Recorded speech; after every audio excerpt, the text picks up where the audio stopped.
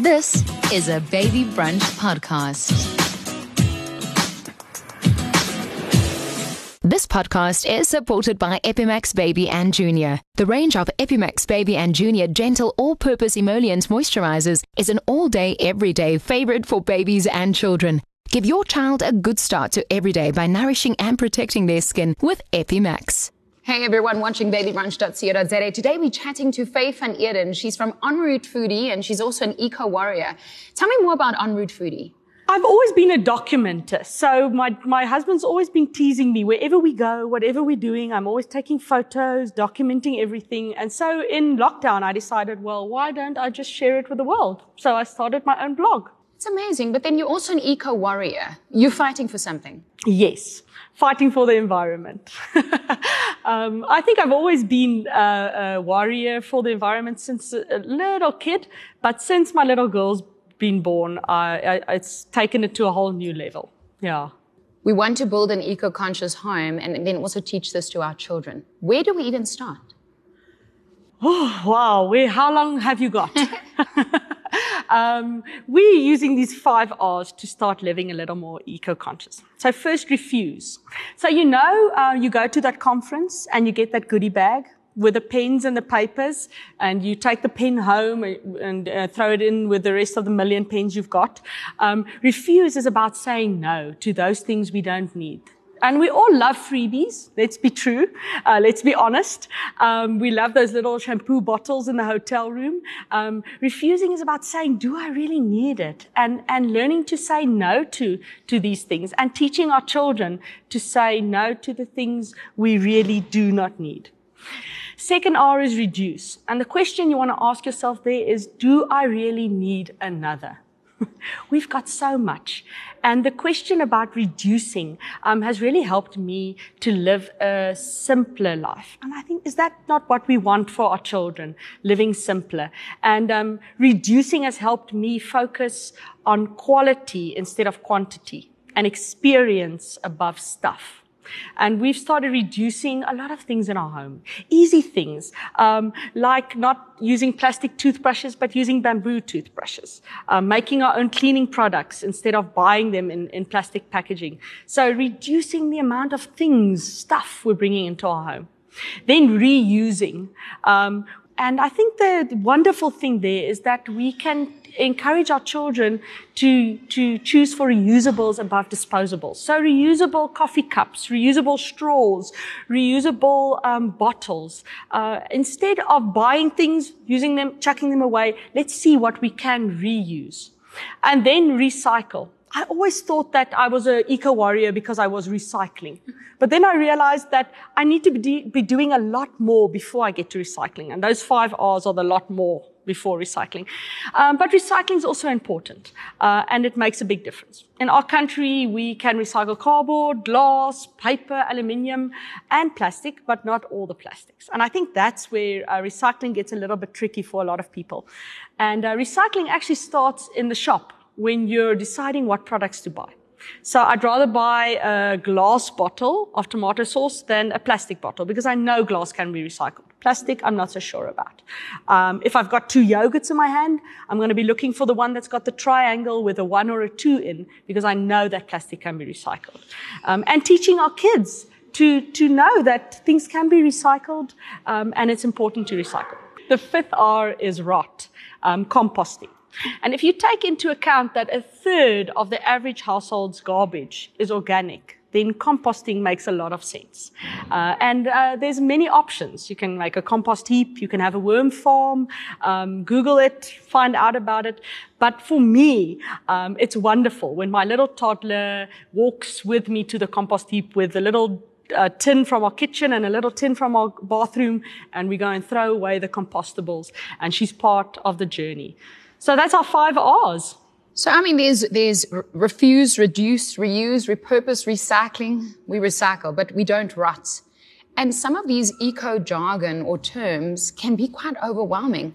So my question is always then, why are we doing it? Isn't it the preference to the yogurt that you enjoy instead of the container that you need to recycle? Why is it important to build an eco-conscious home, or to just be aware of it at least?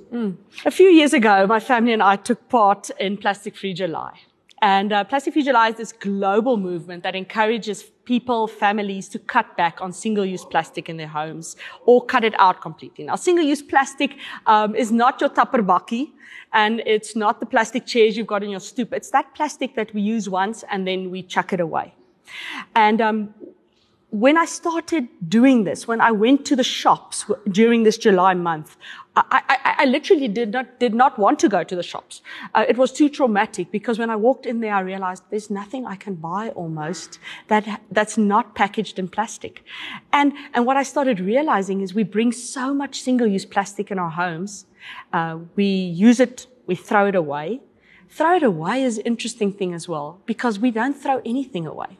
What we do is we just move it from one space to the other. Give me an example. I mean, I see tea bags on the table. I understand your why and why it's so important to you, but I mean, what could you possibly do with a tea bag? I mean, what does it become? How do you reuse a hele fles teesakkies? So we keep our tea bags, we dry them, and then we pour paraffin and just keep the jar. For firelighters, you've got it. So just using it instead of throwing it away, because you must remember tea bags contain plastic. So we chuck it onto the landfill, that plastic breaks down. I am never drinking tea ever again. It seeps into our soil, it pollutes our soil, our water, our ground. I was shocked the other day to hear that Dutch scientists found microplastic in human blood, which means that we are poisoning not only our planet, we're poisoning ourselves with the packaging, the produce, the things we bring into our home. And I don't want to live in a planet that's poisoned. I don't want my little girl to live in a planet that's poisoned. What else is on the table? These are some of my favorite products.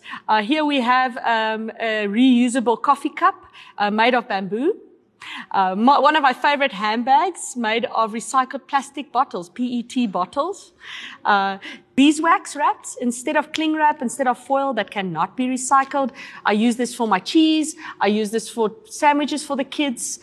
Use them, wash them again, let them dry. This is amazing. It's amazing. Other option or alternative to cling wrap are these cute little cloth covers that you put over your bowl of salad or leftovers instead of using cling wrap.